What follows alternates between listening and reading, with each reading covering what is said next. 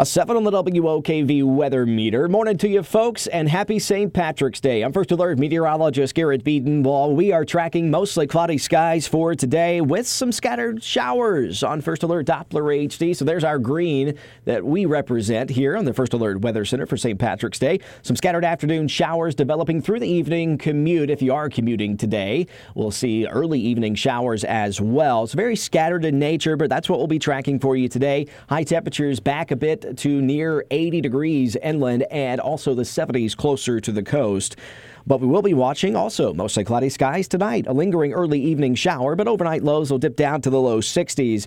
Wednesday will be partly cloudy with a few isolated afternoon showers, but most spots stay dry on Wednesday. Our highs will be back to near 80 degrees again. Our average daytime high in the mid-70s for this time of year, 74 degrees specifically in Jacksonville. So we will be reaching well above that as we head into Thursday and Friday. Back to the mid-80s then, so about 10 to 11 degrees above average there. Mostly sunny with our sky.